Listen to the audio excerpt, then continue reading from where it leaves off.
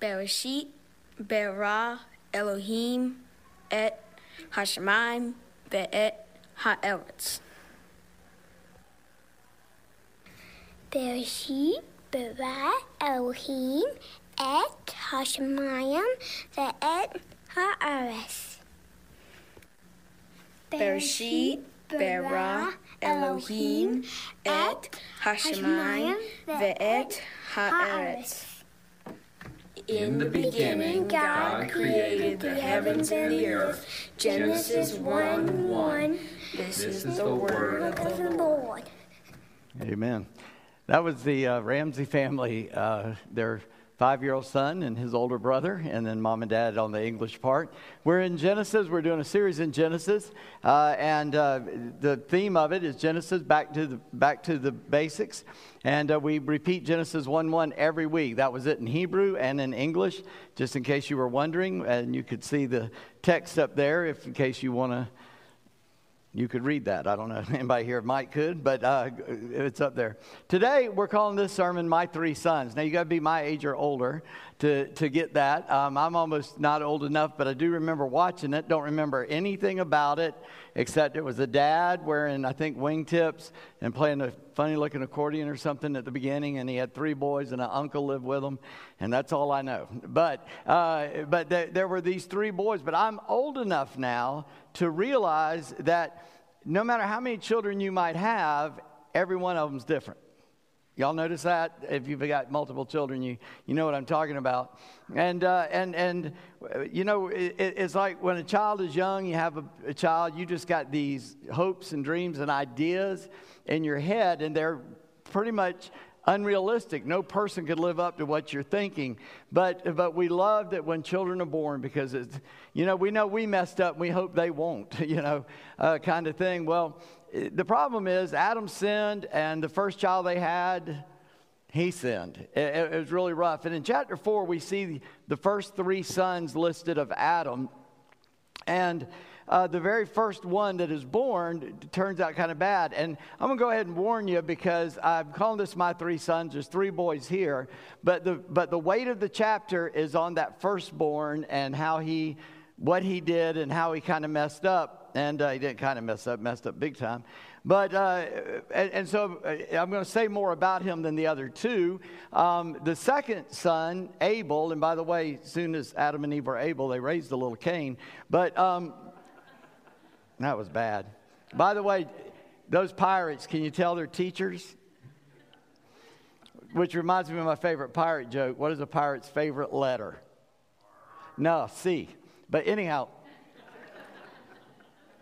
you'll think about that later maybe. But anyway, but the balance of this chapter is on Cain. But Abel, you can sum him up. He was born, he did good, and his brother killed him. All right? So we've covered Abel now, but I will say a little bit more about him later. But I'm not going to read the whole text, but I want to read the opening verses, and because it sets a scene for us so that we can understand the rest that God is trying to tell. It says, "Now Adam knew Eve his wife, and she conceived and bore Cain, saying, I've gotten a man with the help of the Lord. And again she bore his brother Abel. Now Abel was a keeper of sheep, and Cain a worker of the ground. In the course of time, Cain brought to the Lord an offering of the fruit of the ground, and Abel also brought of the firstborn of his flock and of the fat and of their fat portions. And the Lord had regard for Abel and his offering, but for Cain and his offering he had no regard. So Cain was very angry, and his face fell." In these opening verses, again, it sets a scene for us. We've come out of chapters 1 and 2 where we have the creation story, and the creation story repeated. In chapter 3, we see Eve being deceived by Satan, and Adam sinning by willfully taking and eating of whatever fruit that was. We don't know what it was. Everybody says apple, but we don't know it was an apple. We don't know what it was, but he ate of that fruit. And so man fell, and that's where we left him. They've been thrown out of the garden. Cherubim are now guarding the Garden of Eden. I said that very South Carolinian. Guarding the garden, all right? So, sorry about that. You got to be from South Carolina to know what I said. Guarding the Garden of Eden. But what I want you to remember as we go through this is we can only come to God on his terms, not on our own. So many people, and Cain was one of them, that wants to come to God his way. And Jesus said, I am the way, the truth, and the life, and no man can come to the Father but by me.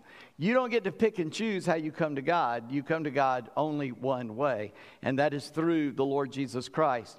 And I really appreciate singing the songs today, but that first one especially, when we sing it, I know how we think, because I am one of we. So many times we think about the church we're sitting in, like, we will be a bride waiting for her groom. It's not talking about just this church. It's talking about the church of the Lord Jesus Christ. And every visible local assembly, that church is present. But there are also tares among the wheat.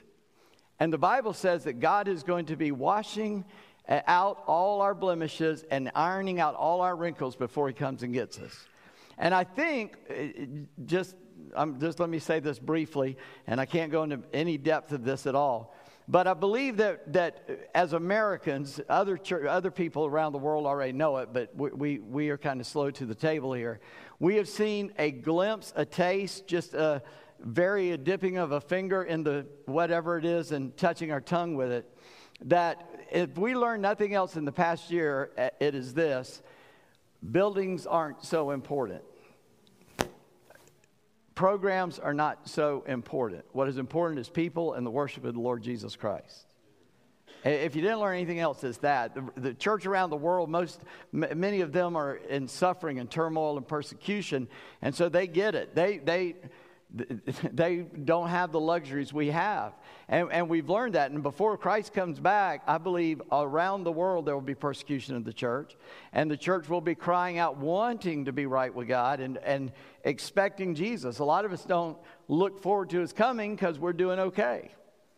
It's only when you realize that this world is not your home and the world makes you realize this world is not its home that you start to long for something better. Well, all of that started back there with Adam, and we come today to his firstborn son, Cain, and his two brothers. And so we're going to look at all of that. So this beginning verses sets the tone, because in verse 1, it says, Adam knew Eve, his wife, and she conceived and bore Cain. Now, an estimation, and hear me carefully, we know that Adam was 130 when Seth was born. Okay, I want to get those facts straight. At 130, Seth was born. So nobody knows how old he was when Cain was born, because the Bible doesn't tell us. He starts counting from Seth in the next chapter, by the way, right near the beginning. So we figure, but we don't know, Adam was around 100 when Cain came along, because they're old enough to be working and bringing in an offering to God. And so, just so you understand that, we don't know exactly how long Adam and Eve were in the garden either, but it's very possible they've been out of that garden 99 years and 11 months. We don't know, but they've been gone out of the garden a while before the very first child is born. And God made certain promises to them in chapter 3 that they are rejoicing at fulfilling. And here Adam knew Eve, his wife. Now, if you've been hanging around church a long time, you know that in the Bible, we take the words of Greek and Hebrew and we translate them into English. And when it comes to the intimacy between a man and a wife, we use this word knew, K-N-E-W, not N-E-W, K-N-E-W. And it's the same here in Hebrew. In Hebrew, the word is yada, Y-A-D-A. Never mind, I won't. Something pops in my head every time I say a word, and I don't want to say that. But yada is this word, and this word appears in this chapter in verse 1, verse 17, and verse 25, that Adam knew his wife, Eve. Now, I want to point something out. Adam knew Eve, his wife, is what it says. This is the last time in this account in Genesis, Eve's name is mentioned. After this, it's just Adam's wife. But they use it here for a very specific reason. And it goes back to what I said, this fulfilling of prophecy. And look at verse 7, just with me for a moment. It says there in chapter 3, verse 7, I'm sorry, not chapter 4.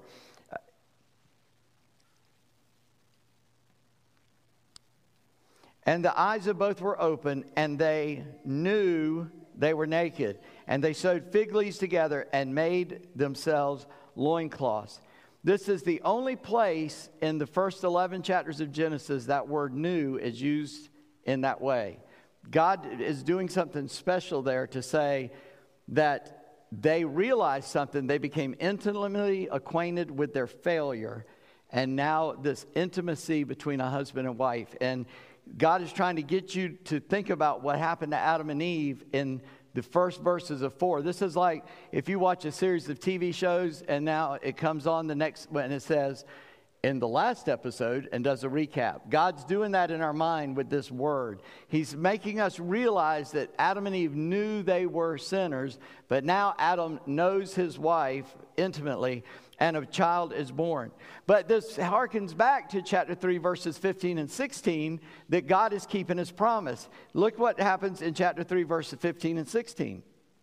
The Bible says there, I will put enmity between you and the woman, between your offspring. He's talking to the snake and her offspring. He shall bruise your head and you shall bruise his heel. Being as we are on the backside of the full revelation of God, we can look back and see all that God was hinting at in those verses.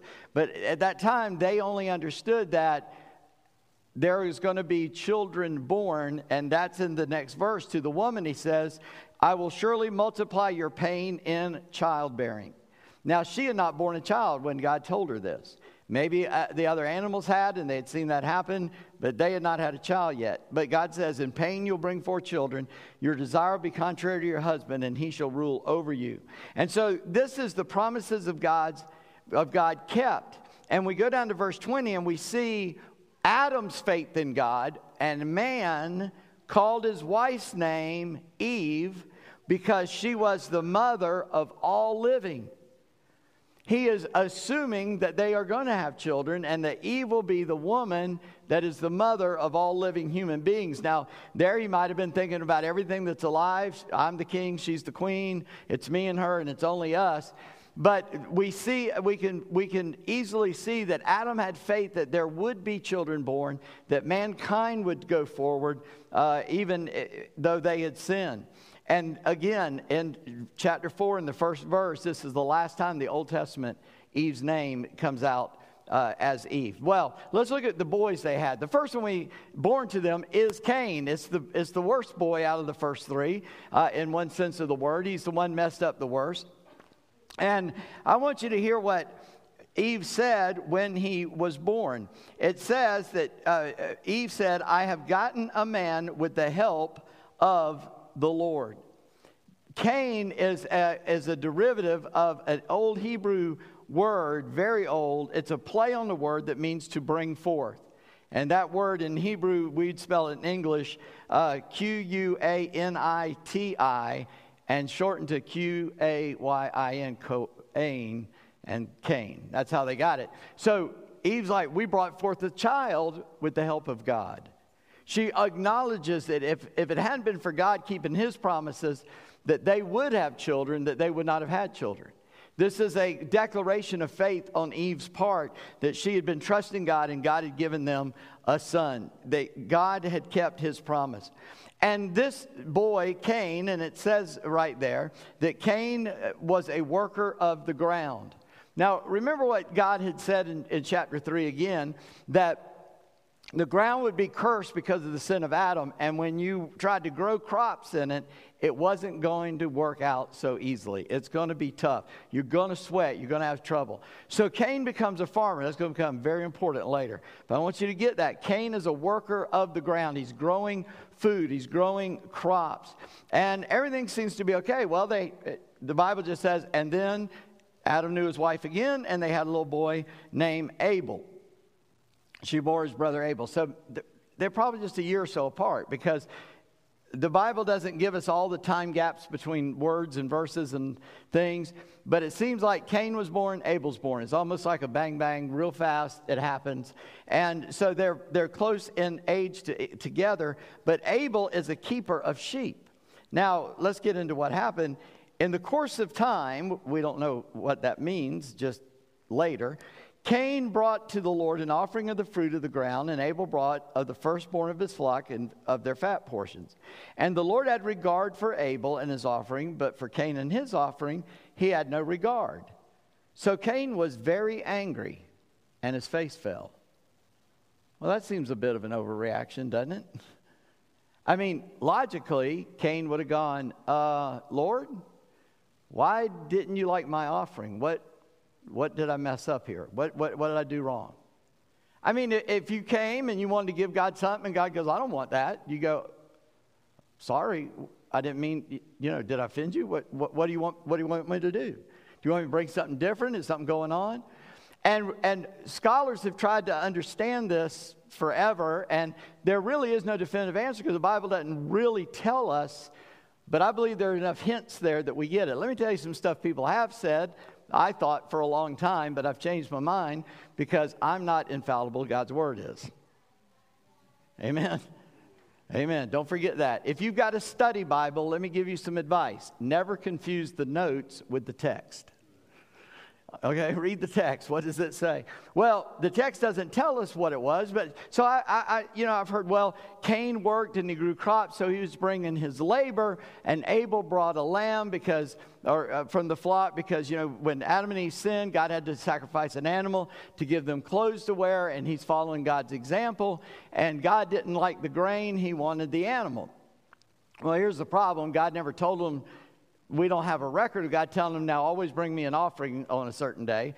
That hasn't happened yet. That hasn't happened to Moses and the wandering. I mean, it's thousands of years away before there's a code. And when there does become a systematic way of doing it, you can bring a grain offering. So the problem is not with the offering. The problem, let me just shorten it for you. The problem is with the attitude of the giver. Now, there's enough there that I can say that with some confidence. I would say 99% right now. Now, I'm open to being wrong about that. But listen, I've read it a couple of times, and I tried not to put any emphasis anywhere. Don't know that I succeeded. But listen what it says. Cain brought to the Lord an offering of the fruit of the ground. An offering. It's almost as if he goes, well, I got to take God something. What I got? Well, I got a big old bushel of wheat here. Here, I'll take him a scoop of wheat. There you go. And a scoop of wheat would have been fine, I guess. Abel brought the firstborn of his flock and its fat portions.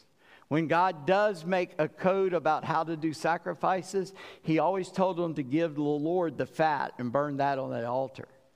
Now, I personally believe that God was just trying to keep them healthy by not letting them eat too much fat.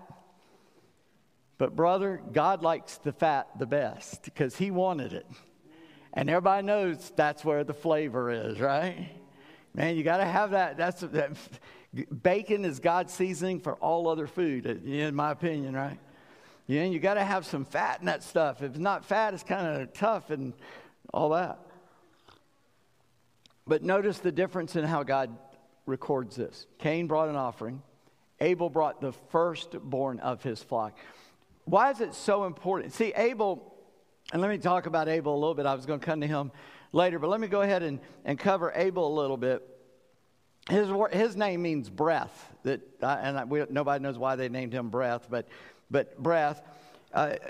But remember, air or breath and spirit are the same word. So God, the Spirit, because he's offering rightly to God, he came to God on God's terms, and his offering is accepted by God. Abel brings God the first fruit. Why does God want the first? Because by giving him at the beginning, you are trusting him, showing faith in him to make up any shortfall at the end. See, a lot of people, they pay all their bills and say, what I got left over? Oh, I got some, I'll give God a 5. Let me illustrate it with a story I heard when I was a kid. So it's an old illustration, but so you may have heard it. But the offering plate's being passed like we used to, moving it down the aisle. And the guy pulls out his money out of his wallet, and he glances down, he pulls it out, and he sits it in, and then he reaches, but it's already gone. His wife said, "What are you doing?" And he said, "Man, I put a 50 and I only meant to put in a 5. And she said, "It's okay. God will give you credit for 5. Because that's where his heart was. See what I'm saying? So when you give God, at the beginning, you say, "Got paid, God, here's whatever." We talk about the tithe a lot. The tithe is a great place to start, a lousy place to stop. It's just a bit of a measurement. In the New Testament, it says you give to God freely. You give out of your abundance. Just give to him what you got, all you can. But when you give that to him, what you're saying is, "Now, God, I may not be able to pay my bills because I'm handing this to you. So I need you to help me at the end of the month." It is an act of faith. And God, you don't come to God and say, "Well, Lord, I don't want to go to hell, so would you make sure I don't go to hell, but other than that, don't bother me." No, he is Lord of all, or he's not Lord at all. When you surrender to God, you surrender lock, stock, and barrel. You surrender mind, soul, and spirit and body. You give him everything you have. And that is the exchange he expects. He wants us to be fully devoted to him because he's already fully devoted to us. And I want you to understand that. So Cain brought an offering. And then we see, and I've already said it, but I want to repeat it, that Cain, that anger doesn't seem appropriate. But that indicates what's in his heart. He wants to be the best. He wants to be number one. He wants to be first. I'm the big brother. Why you taking my little brother stuff? You won't take I'm the older guy. And you know that even from the very beginning, the firstborn of the family and was the most heir, and the rest got the leftovers. That's kind of the system that was in place from early on. And God says to the oldest, and notice God's pattern. So many times it's the secondborn or thirdborn or the despised one. Which mom gave birth to Judah, out of whose tribe came Jesus?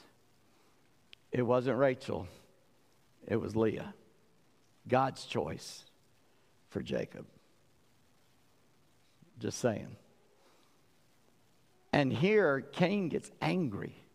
And so God addresses his anger. God says, "Cain, dude, what's wrong?" I like to put it in my language so many times. It's not a one-to-one interpretation, but it gets it where I can understand it. And the Lord said to Cain in verse 6, "Why are you so angry? And why is your face fallen? If you do well, will you not be accepted? If you do it the right way, you'll be accepted. And if you do not do well, sin crouches at the door. Its desire is contrary to you, but you must rule over it." And that word contrary means it causes his face to fall. His face is falling. God says, "Why are you so angry?" It reminds us of when God showed up in the garden after Adam and Eve sinned, that he said, "Who told you were naked? What did you do?" Now, God doesn't need that knowledge. He's trying to get Cain to look at himself and say, "Dude, you got a bad attitude. There's something going on." I call the sins of the attitude, I call those Baptist sins. I mean, Baptists, we are death on 1 or 2 sins, but all the rest we kind of say, that's okay. So we think it's okay to fight in church. We think it's okay to be mad at our brothers and sisters. We think it's okay to hold a grudge, but not in God's economy. And if you don't believe me, read Galatians 5. Those who do these things and things like these shall not inherit the kingdom of God. And that's included with drunkenness, overeating, indulgence in anything that's harmful to us, and worshiping false gods, sexual immorality, bad attitude. To God, same thing. And Cain's got a rotten attitude. He's angry, and God says, "Do right, and you'll be accepted." You got a choice. And scholars kind of struggle with this verse because there's some words there that are so old.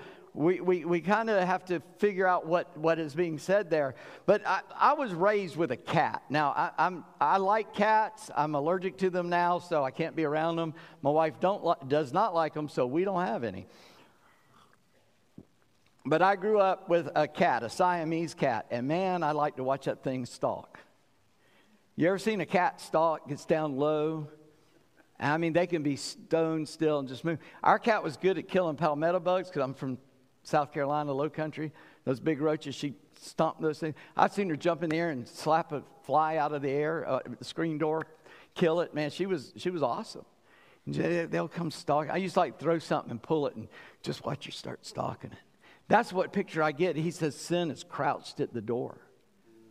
And you open that door, man, it's coming in, it's going to get you. You won't see it coming. I've seen cats, not my cat, but I've seen cats just sneak up on a bird. You think a bird would see it coming. I've seen it and get that bird. And that's the idea here that sin is crouching at the door, and you crack that door, boom. Addiction is a result of making an exception. If you allow it once, you don't know what's going to happen. And so many times, because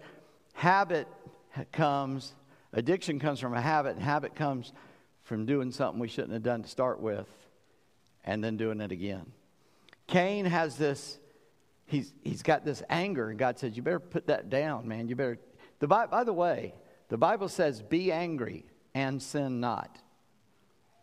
Anger is not sin. What you do with anger is a sin. And it can push you to righteous action. It can push you to sin. You got to control what it does. And God has rejected this offering, and Cain is angry, and God warns him, don't go there. And right after God did that, the Bible says in verse 8, so Cain spoke to Abel his brother, and when they were in the field, Cain rose up against his brother Abel and killed him. What? Had Abel done anything to Cain? No. I mean, Cain's mad at God, not at Abel. All Abel did was do what he was supposed to do. I've seen people more angry about how someone else is treated than about how they are treated. You know what I mean? Some people will take offense for somebody else if you go to the person, I think they were just done wrong. So you go to the person say, what do you think? They go, I don't know what you're talking about. They're not upset at all, but other people are upset for them.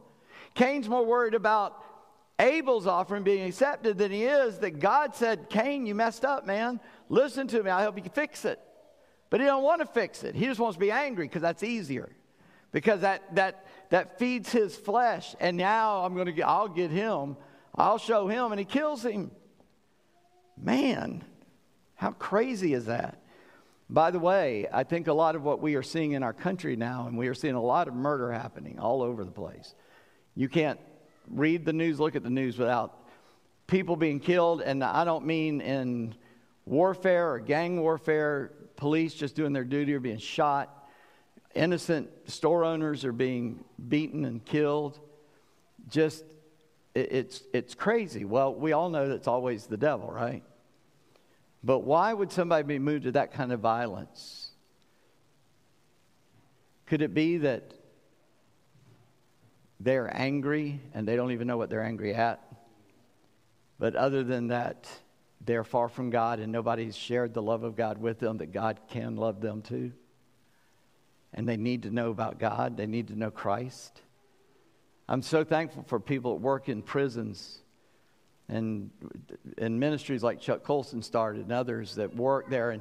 And man, there's some radically changed lives in prisons. Well, Cain kills his brother, and God comes up and says, where is Abel, your brother? Adam, where are you? Where is Abel, your brother? And he said, I don't know.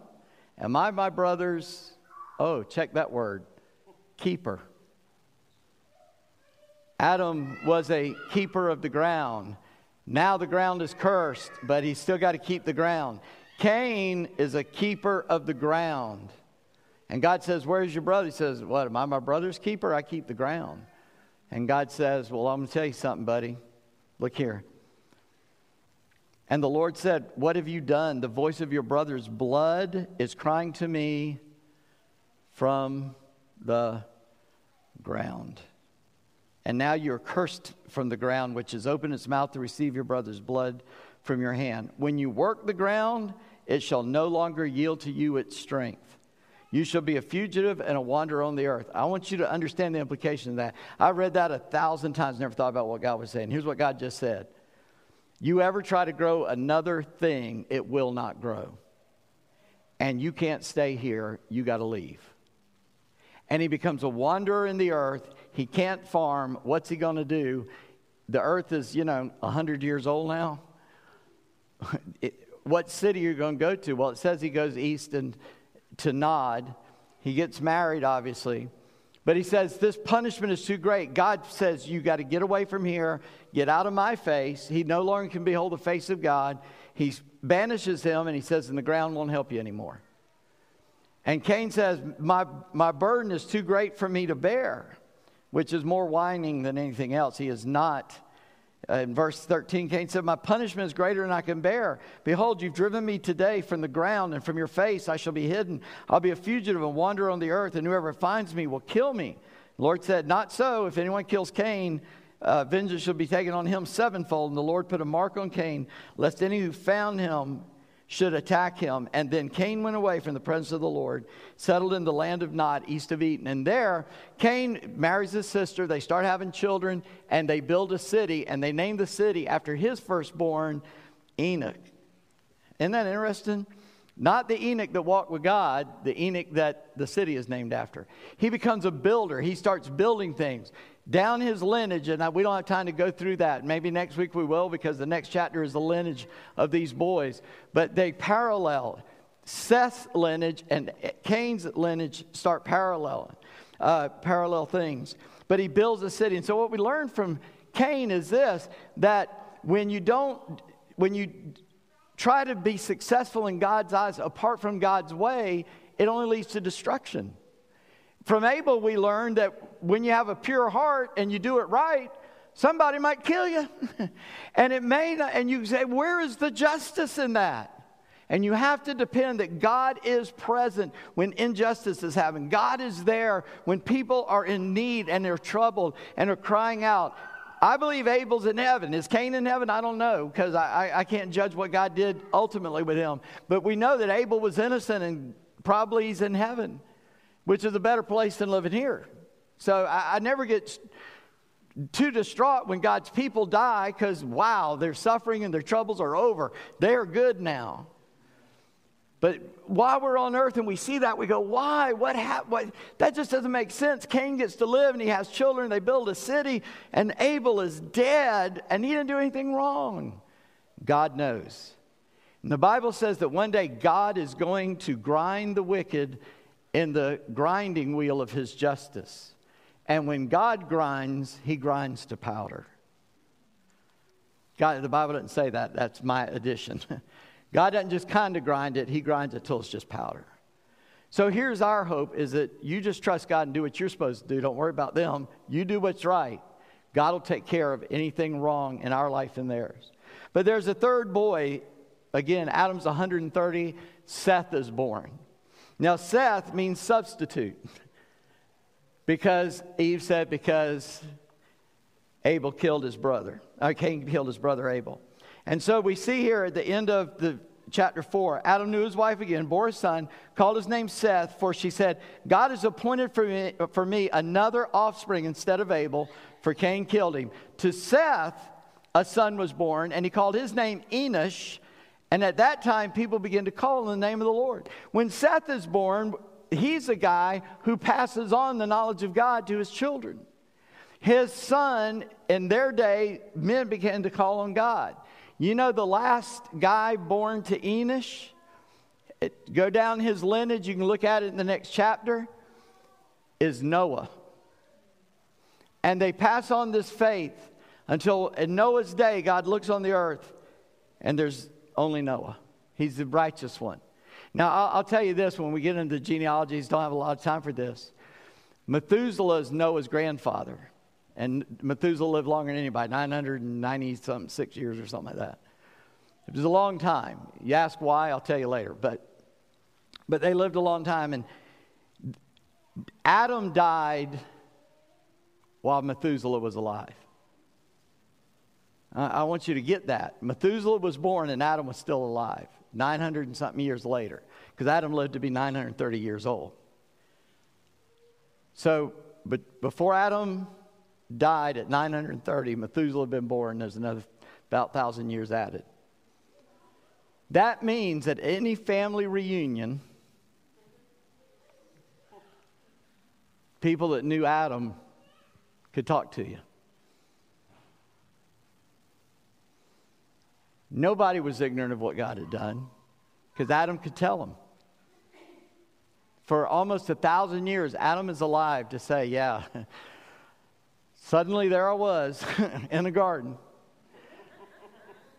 And then God put me to sleep, and I woke up, and there was Eve. And then she ate us out of house and home. And I did that joke before, too. That's a horrible thing. And he could tell them the story of what happened up until Noah's granddad.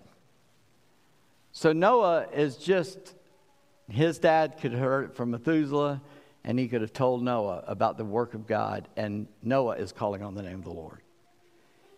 This is in the line of Seth. Seth is a man who is a righteous son. He gives God his whole heart.